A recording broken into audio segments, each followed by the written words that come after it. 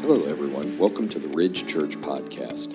If you'd like to learn more about us, check us out online at theridgechurch.net. Also, be sure to connect with us on Facebook and Twitter. Thanks for listening today.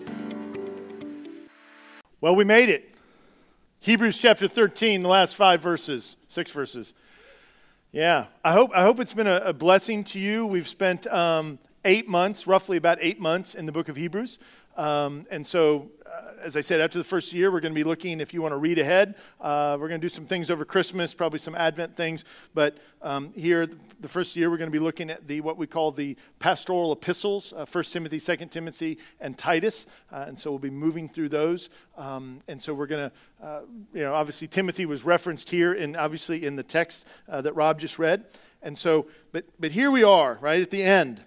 And so I'm not going to recap all that we've kind of covered over these last 8 months, but basically we've seen that this writer who's writing to these Hebrews that are Christians, and he's told them, who God is, and he's he's reminded them of their ancestors and how they lived in the wilderness and their obedience and sometimes disobedience, sometimes their faithfulness, and he's done all of that. Over the last 3 weeks, we've looked at basically saying, okay, what do we do with all that knowledge of who God is?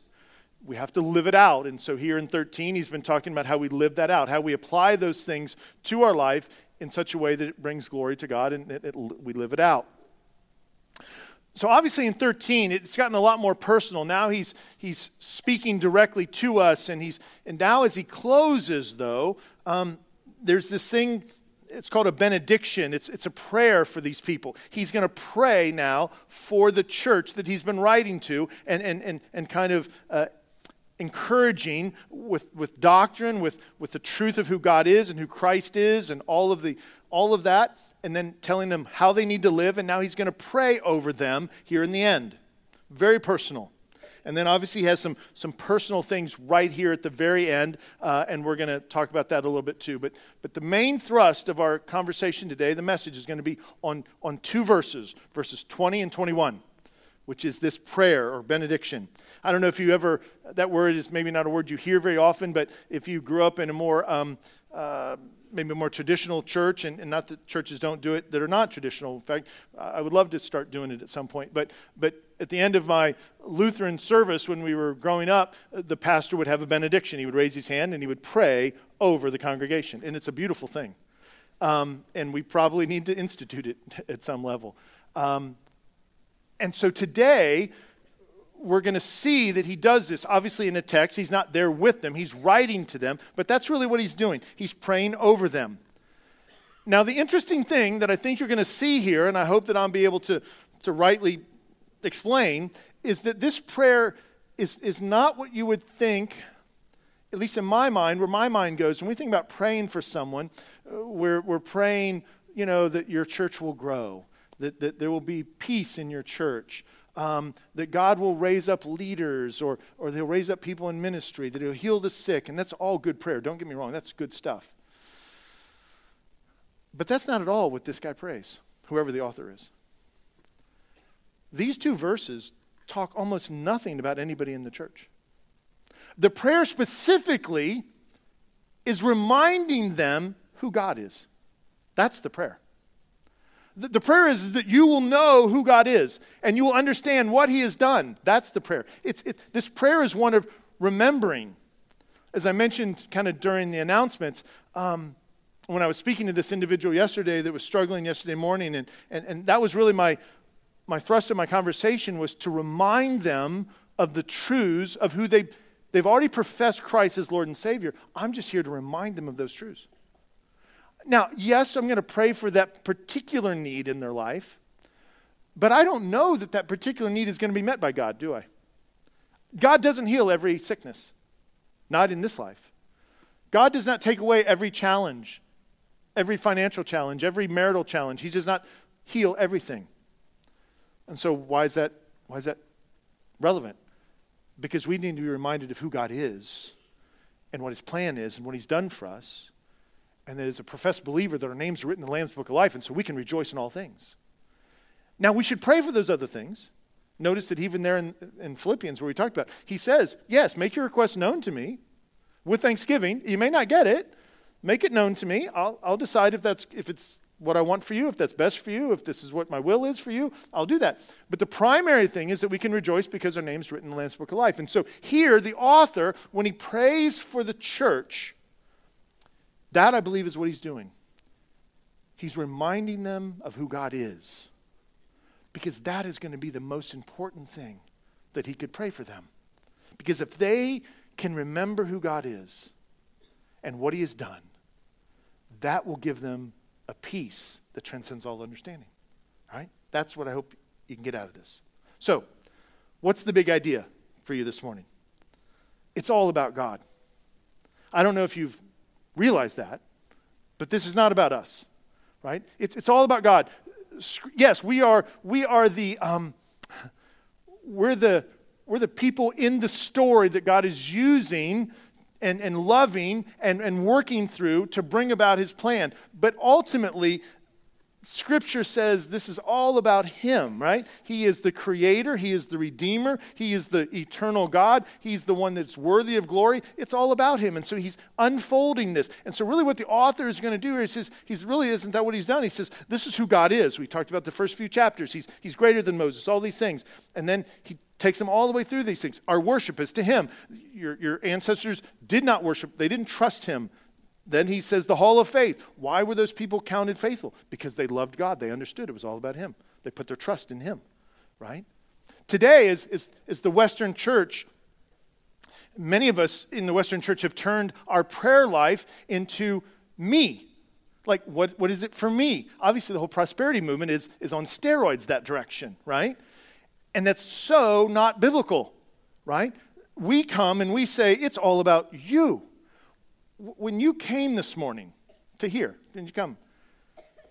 And I've said this, when you got out of bed and you're thinking about, I'm going to come, I'm going to go to church, and are you coming to get something? Now, granted, yes, we hope that there's good fellowship and there's good teaching and you know, there's some Turkish coffee, if you like coffee, right? Or are you coming because you can't wait to get with the believers, the saints, and to lift your voices and to praise God and thank him for who he is? Now, you can do that at home, but corporately, there's something unique about that. God tells us to gather, right? We looked at it in Hebrews. Do not give up the forsaking of the gathering together, as some of you are in the habit of doing. There's this thing about gathering together. And why? Because what are we doing when we do that? We're reminding each other who he is. But if we come with a very self-centered consumerism, we're not reminding everybody else who he is. We're reminding that God is here for us to give us things. So let's come to the altar and get, right? And that's not the biblical approach here. That's not what the Scripture teaches us. It's all about him. So let's dive in. Now we're going to do something a little different. Normally I would just work through the passage one verse at a time. And I'm going to kind of do that, but I'm going to rearrange the verses a little bit, because I want to spend most of my time camping out on verses 20 and 21, and those are the first verses. And so we're going to skip those two for a second, and we're going to jump right to verse 22 and 22 through 25, right?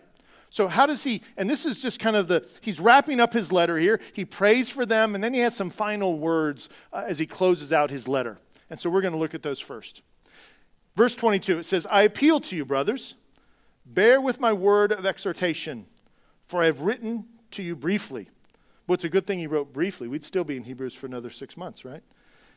So what's he saying here? I appeal to you. So he's saying, I want you to understand something. I'm appealing for something. I want something from you. What does he want?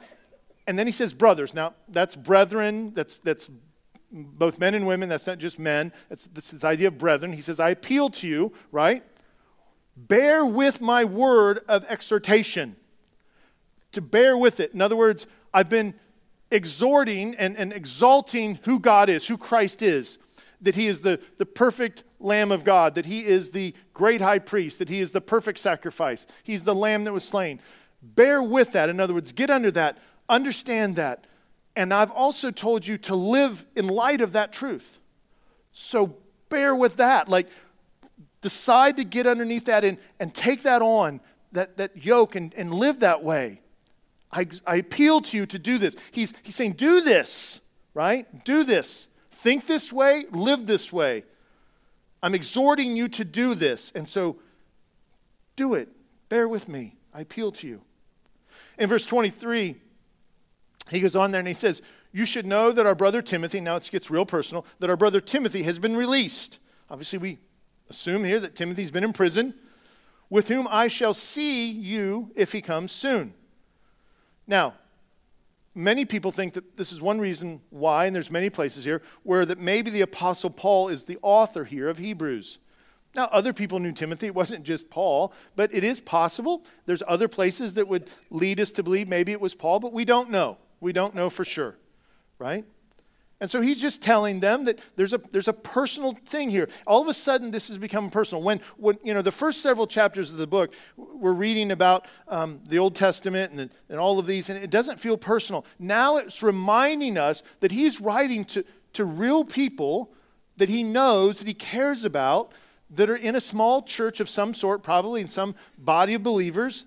They're Hebrews that have come to know Christ, and there's relationships here.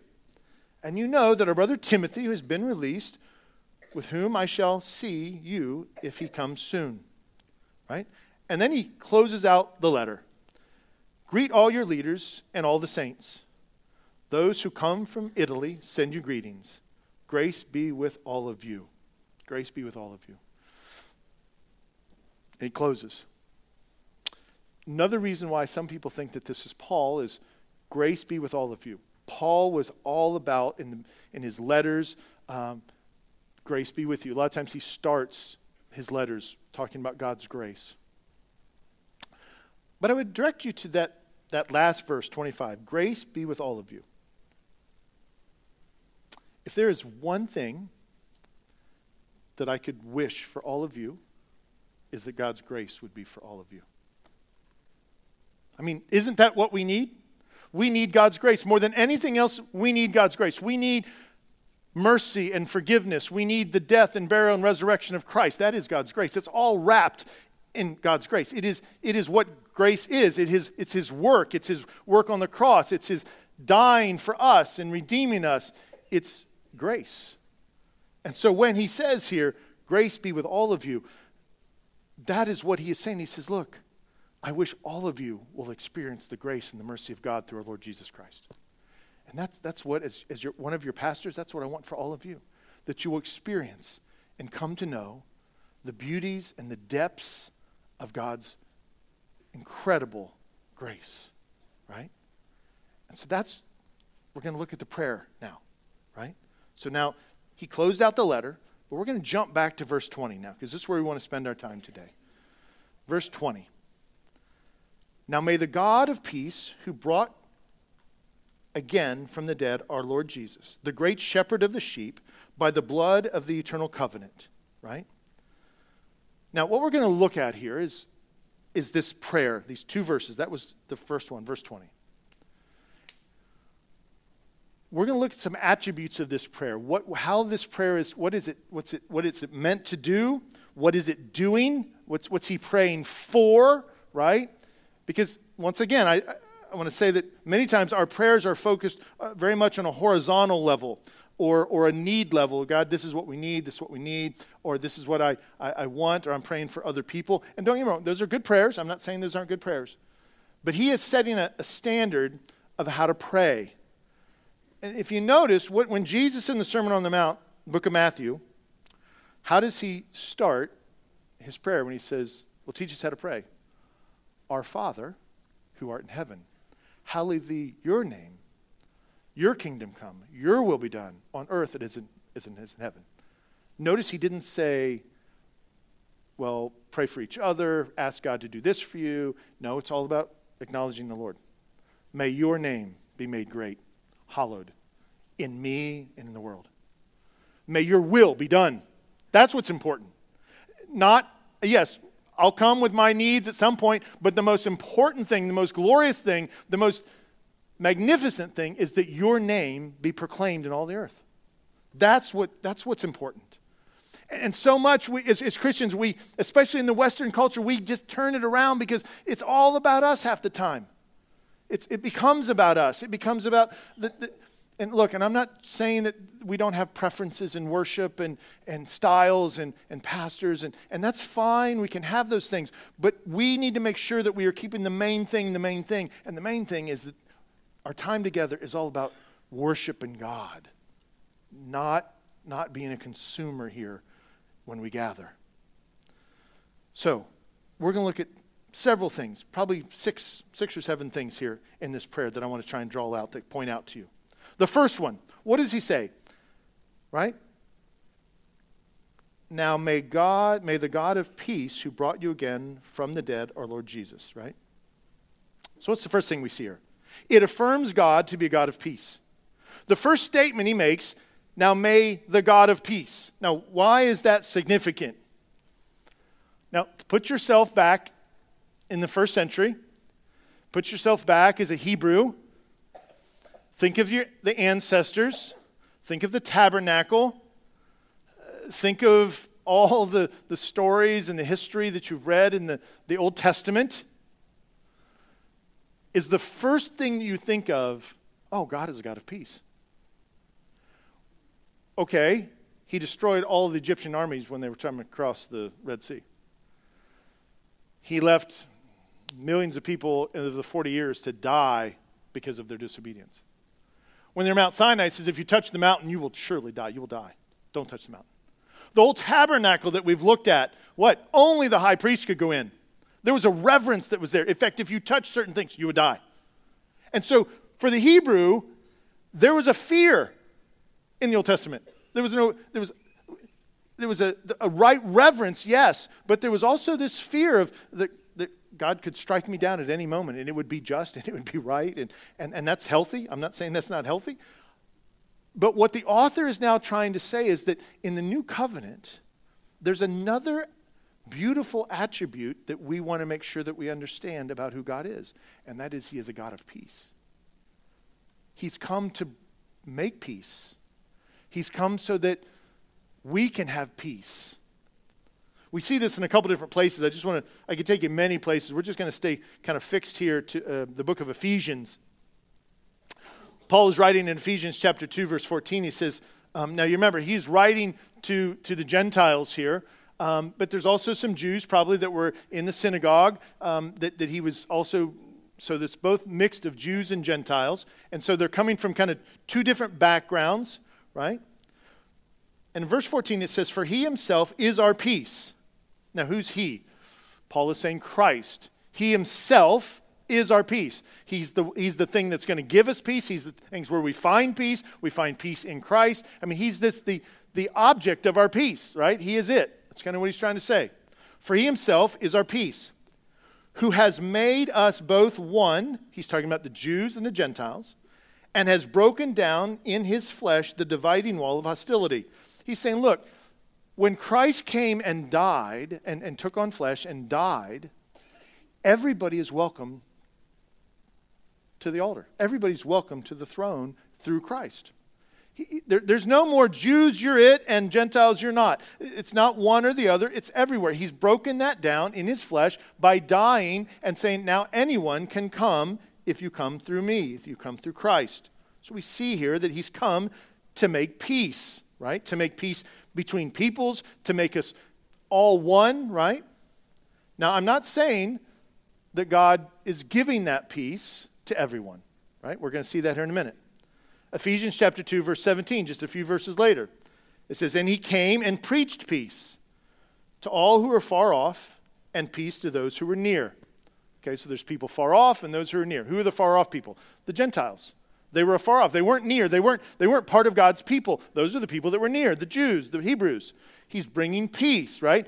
But the gospel now is being preached. Christ is bringing the gospel, the good news, to everyone. He's bringing it. It doesn't mean that he's giving it to everyone, right? He's bringing peace. He's preaching peace. And that's the important thing to see here, right? That God is a God of peace, but that doesn't mean that there will not be justice and that his wrath won't be satisfied or won't be taken out on those who rebel against him. But peace is now possible. God has made it possible through Christ, right? he goes on here in verse 9, and Paul says, he's now saying, if you've known me and you've done these things and you've seen these things in me, right? He says, what you have learned and received and heard and seen in me, practice these things, and the God of peace will be with you. We looked at that last week. Once again, he's just saying, God wants to have peace with you. We're going to look at this more over the Christmas celebration, probably in an Advent thing, but we need peace with God. As people that don't have a relationship with Christ, have not been born again, there is not peace with God. There is a wrath, God's a just wrath being stored up for that judgment.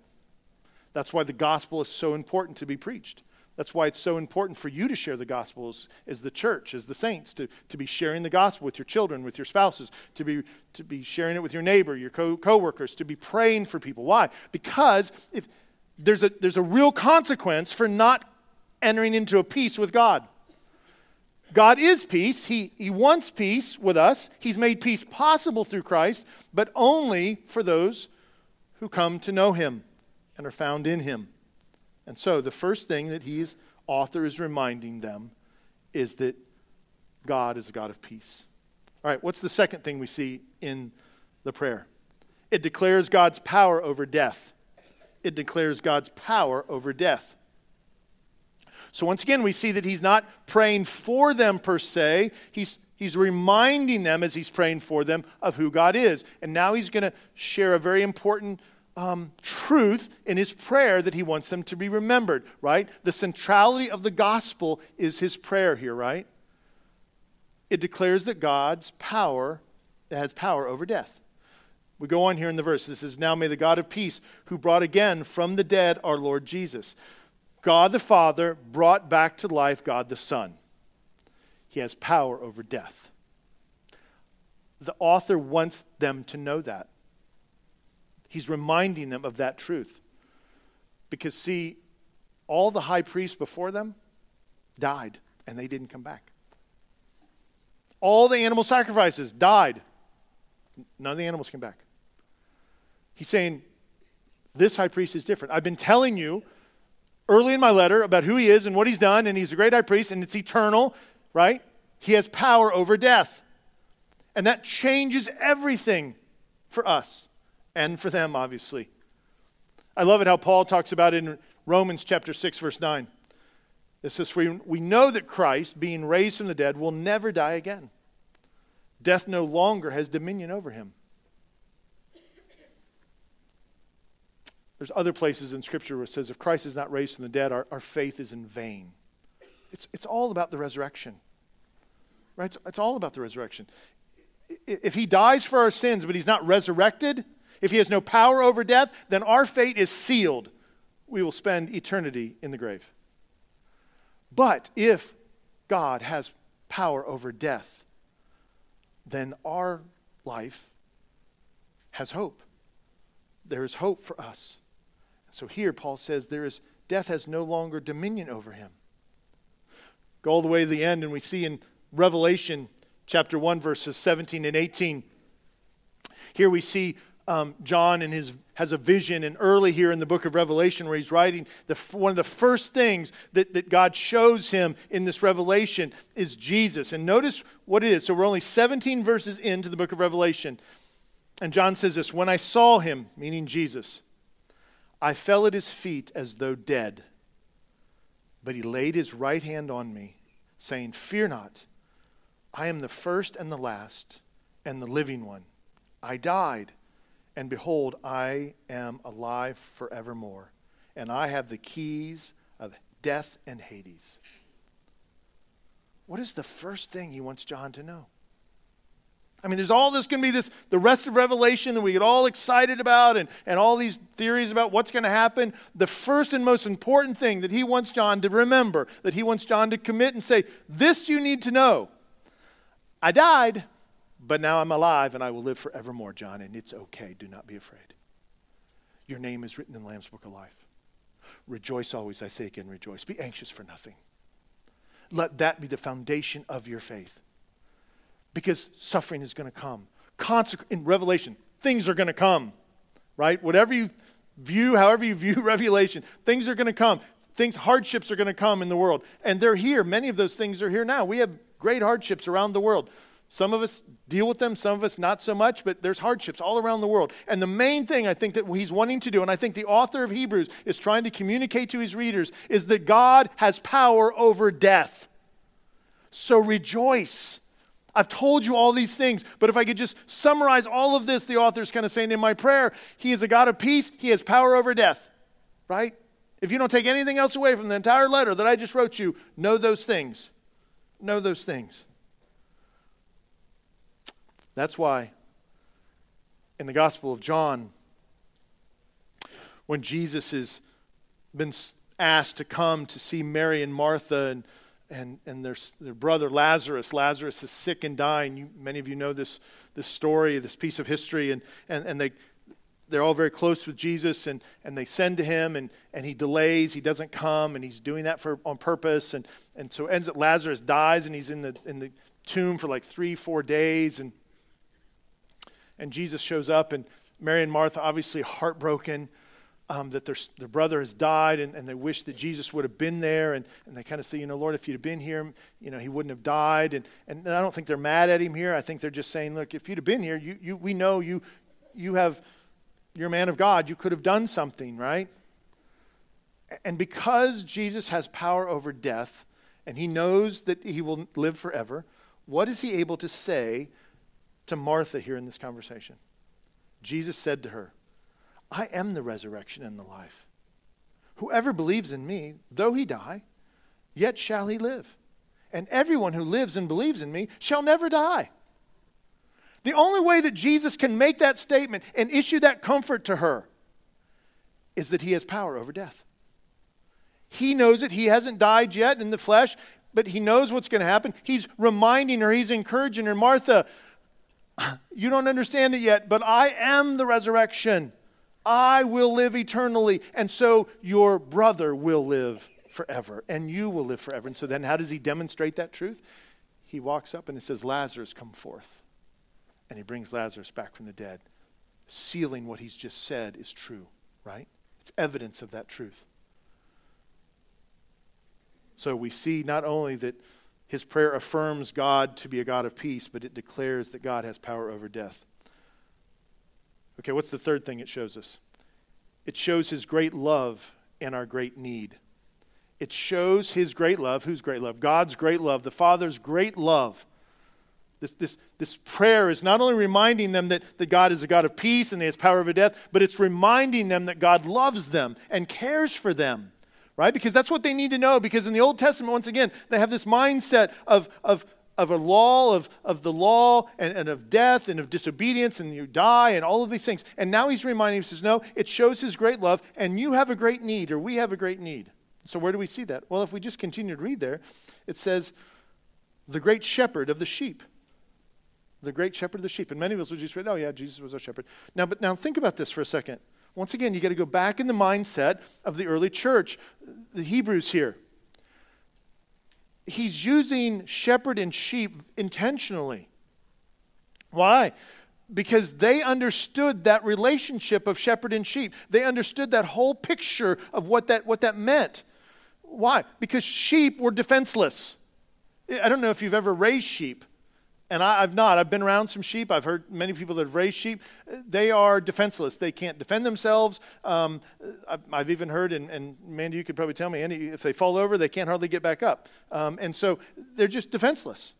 And so when an animal comes, a predator comes, they're pretty much toast, right? That's why we see in Scripture that you don't wander away from the flock, because there's safety in the flock. Because why? Because there's a shepherd over the flock that protects the flock. We see in the Gospel of John where he talks about this, and that Jesus is our shepherd, and he protects and he compares of other shepherds, and how he guards the sheep and watches over the sheep, and the sheep know his voice and know his name, and they follow him, and he calls his sheep. And all of this is a picture of this. This idea that they understand that he's saying we're sheep, right? We're sheep. That means we are defenseless. That means saying we need someone to watch over our souls. I said last week that's why God has appointed pastors and elders to watch over the flock because we're sheep, right? We need protection. And what he's saying here in his prayer is that I want you to be reminded that God is, that you have a need and that God is loving and caring, and he's a shepherd. He will protect you and watch over you. He will guide you. He will be willing to defend against all enemies to protect you. And I think they understand that imagery that he's reminding them of here. Just one verse from John chapter 10, the Gospel of John 10, verse 11, it says, Jesus says, I am the good shepherd. The good shepherd lays down his life for the sheep. So here Jesus is not only saying, and when he's speaking to them here in Gospel of John, but he's saying, look, not only am I'm willing to die for you. For sheep, I'm willing to die. I'll put my life on the line and die for you. That's how precious we are. And so we think about that. So here when the author in his prayer is saying that he's brought again from the dead our Lord Jesus, now he's reminding us who he is, the great shepherd of the sheep. He's over us, right? He's not a great high priest over us, one that's dishing out the law and killing animals. No, this is a shepherd that's going to guide us and love us and care for us. And that's what he's reminding here to the early church that he's writing to. All right, what else do we see? The prayer reminds us of God's love and sacrificial promise, right? So we see that he has a great love, but now he has a sacrificial promise. If we finish out verse 20 there, it says, by the blood of the eternal covenant. So how does this God of peace, that he's raised Jesus from the dead, the great shepherd of the sheep, how does he do all this? By the blood of the eternal covenant, right? So that Jesus has come and he's taken on human flesh and he's died, he's shed his blood so that he could be the perfect sacrificial lamb. No longer is there a need for any other animal, and he also takes the role of great high priest.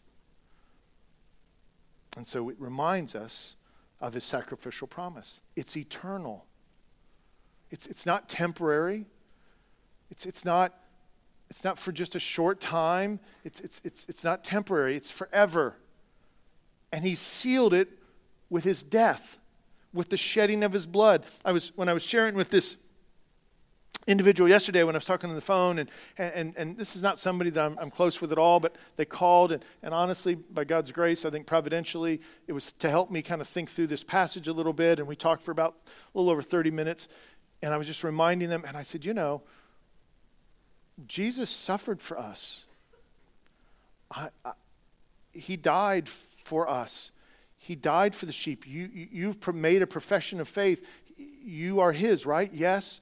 Well, this is what he's done. And because he's done that, can you trust him?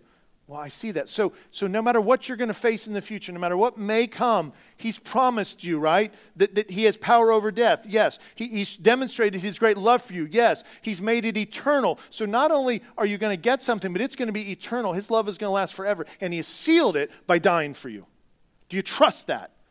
Well, yes. I said, then what do you got to worry about? That doesn't mean we won't pray for your need, but that's where you want to have comfort. That's where you want to have rest. That's what you want to meditate on, because everything else pales in comparison to that. And so that is what he's reminding them here of his sacrificial promise. All right, let's look at the next verse, verse 21, second part of the prayer. It goes on there, to equip you with everything good, that you may do his will, working in us that which is pleasing in his sight, through Jesus Christ, to whom be the glory forever and ever. Amen. Now, I just want to remind you again, who's this about? It's not about us. The prayer is not about us. We're in it. In other words, he's talking about, he's going to equip us. That's going to be good, right? He's going to give us gifts, abilities, everything good. Why? So that we may do our own will, so that we may have a perfect life the way we want it. No, it's to do his will. His gifts have been given. Every good gift has been given for his will, for that we will do his will. Not for our own glorification, not for our own edification, for his. Now, by God's grace, when we live that way, there's no better place, and we have joy unspeakable when we live that way. but it's getting them in the right order, right? Our desire is to please Him and to serve Him and to glorify Him. And when we do that, yes, we will experience a peace and a joy that transcends all understanding, what Paul says. But here, this idea of He's equipping us. And so I want to ask you a question. God has given you gifts and abilities and talents. He's equipped you. What are you doing with them? Are you using them for yourself solely? Are you using them to make more money so that you can have more things? Are you using them so you can have a status? Or using them, whatever, right? Or are you using them for His glory, for His will? And you say, well, I don't know what His will is for my life. Read the Bible. His will is that you will obey. His will is that you will honor Him in all your decisions, that you will seek after Him. You say, well, is it my will that I marry this person or that person? Honestly, my opinion on this particular thing is that His will is not that you marry this person or that person. It's that you marry another believer and that you live your life rightly before Him no matter who you marry. You are free to marry whoever you want, but the will is that you will do it in a godly manner, in a godly way. That's what the will of God is. The will is that you will obey, that you'll do these things, you'll seek after Him, right? No matter what He gives you, that you'll be content in all things and that you will understand that if your name is written in the Lamb's Book of Life, you can praise Him always. I've shared this, and I'm just going to share just a minuscule piece of this. The night before my father died, I was standing in my kitchen with my dad. I was 18 years old, and we were having this conversation, and obviously he didn't know he was going to have a heart attack in a few hours and die. But he's standing there, and we were talking about all sorts of things. It was a great conversation, best one I've ever had with me in my life, and I was close with him. He says, Raleigh, I need to let you know something. He said, if I could do one thing different with my life, I would use my abilities for God. Actually, his quote was, I would sell Jesus. Because he was a sales guy. He was a businessman. He was big in sales. And he says, I've always used my gifts for myself. And he got it.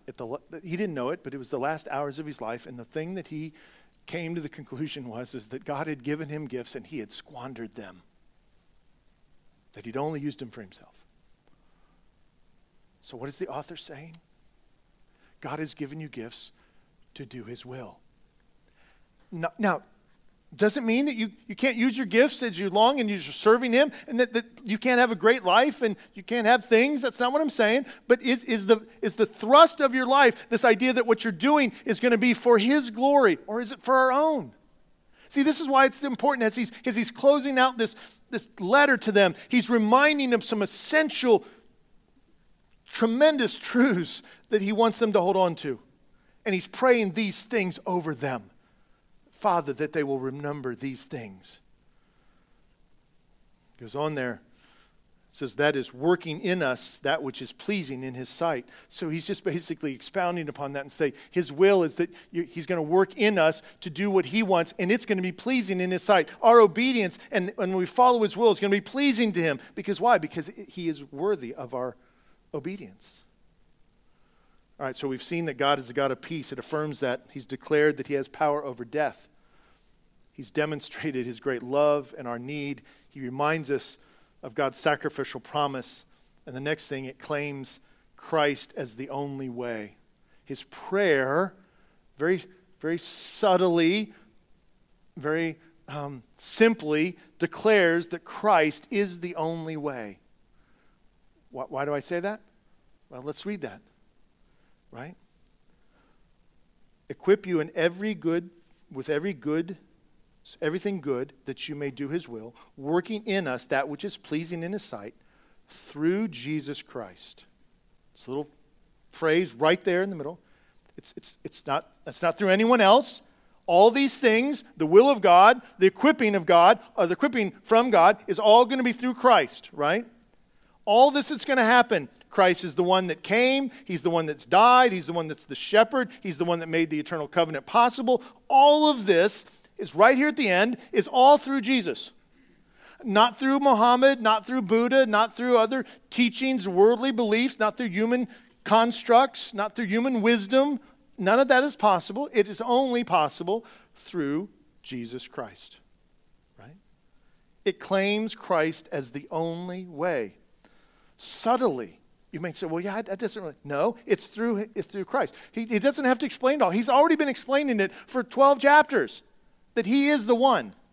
And now he's just saying in his prayer, reminding them that this is true. It's only through him. We see here in Acts chapter 4, this is when their first missionary journey, and their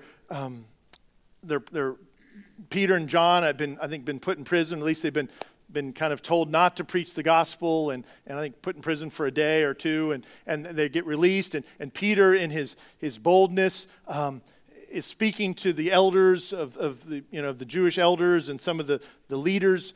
And what does he say to them? In chapter 4, verse 12, it says, "And there is salvation in no one else, for there is no other name under heaven given among men which we must be saved." Peter just states it clearly. There's no other way that people can be saved unless it's not through Jesus. That's it. There's no other way. Obviously, I could take you to John 14:6, right? Jesus said, "I'm the way, the truth, and life. No one comes to the Father except through me," right? And so what do we see here? Is that the prayer makes the claim, and it's obviously the truth, that Jesus is the only way. All right. Last thing we see here in the prayer. It reveals God's ultimate purpose. It reveals God's ultimate purpose. So the last thing that he says in his prayer before he says amen, right, is going to reveal his ultimate purpose. What is his ultimate purpose? To whom be the glory forever and ever, right? So Christ is going to receive glory. The Father is going to receive glory forever and ever. Why? Because this is what God has done. This is what he's done for us. He is a God of peace. He has died for us. He has become our great shepherd. He loves us. And all those things, if we're reminded of those things, are going to turn our hearts towards him. We're going to worship him, and we're going to love him, and it's going to bring him glory. Because why? Because the big idea is it's all about God. The psalmist puts it this way in Psalm 29, verse 2. "Ascribe to the Lord the glory due his name." Read that again. Ascribe to the Lord, give to the Lord the glory that is due his name. It is due. Worship the Lord in the splendor of holiness. He is worthy. He is worthy of our praise. Our life is a gift. Every day is a gift that we can demonstrate and show the glory of God in how we live. That's why we're called witnesses. We're a witness to the King. We're not a witness to ourselves. We're a witness to his love and his purposes and his perfect love for us. Prophet Isaiah in verse 43, verse 7 says it this way: "Everyone who is called by my name, whom I created for my glory, whom I formed and made." That's the foundational statement that God is basically just saying through Isaiah. I've done all this I've formed you, I've made you, I've done it all. I've called people for my purposes, and I've done it all for my glory. And I'll tell you what, we just have to submit to that truth. And for many of us, we don't want to submit that truth. I have many people in my life that would just not sit well with them. That this is all about God and all about what he's doing, and we are to yield to all of that. And so with all of this, what is that? What is our right response? If this is true, if the author now has said, this is who Jesus is, he's greater than Moses, he's greater than the angels, he's our great high priest, he's the perfect sacrificial lamb, and we are to live this way, and God has done all these things for us. He's reminded us in the prayer here of all of this, his holiness, that he's given us eternal life. All of that, we can praise him no matter what. We can rejoice always because our names are written in the Lamb's Book of Life. What's the right response to that? There's only one right response. It's worship. It's worship. Like, what does that mean, worship? It means obedience. It means orientating your life to his will. It means dying to yourself. It means loving one another and sharing the gospel. It means reminding people of truth. It means sitting under God's teaching. It means being in the body of Christ. It's all acts of worship. It is not just when we sing together. That is a great time for worship. But today, we're going to worship in a way that God has instructed us to worship. We're going to celebrate the Lord's Supper. Let's pray. Father, today as we remember together what you've done for us through sending your Son to live a sinless life, but yet taking on sin, becoming sin for us. And then Jesus willingly going to the cross to suffer and to die, to make it right with you, to make us right with you if we are in Christ. Father, it's through that act that Jesus made peace for us with you. It is in that act we see days later that he will be resurrected from the dead, and we'll see that he has power over death. You will send your Holy Spirit on the day of Pentecost to be our comforter, to be our shepherd and guide us and convict us of sin and to lead us. And Father, all of it has been done for your glory. And so, Father, we come and we submit to you this day. We proclaim you King and Lord, Savior. Lord, we desperately come in need. Lord, I pray that we will meditate on these truths today that the author here in Hebrews is reminding us of in his prayer. That we can take rest and shelter in those promises. And that when we understand that our names are written in the Lamb's Book of Life, we will be able to rejoice and rejoice always. And be anxious for nothing. And that truth will guard our heart and mind in Christ Jesus. Lord, we thank you for the gift of the church, the fellowship that we have with one another. That we're here to encourage one another and remind each other of these truths, lest we drift away, as the writer in Hebrews has been telling us. So Lord, as we go from this place, as we've concluded our study here in the book of Hebrews, may we leave changed. May we leave more aware of who you are and what you've done. And may those things change how we live. And all of it, Father, our knowledge, the way we live, may all of it be done in such a way that seeks to honor your will and to bring you glory. We ask all these things in Christ's name. Amen. Thanks again for joining us today. If you have questions about this message or about the Ridge Church, you can contact us at info@theridgechurch.net. Have a blessed day.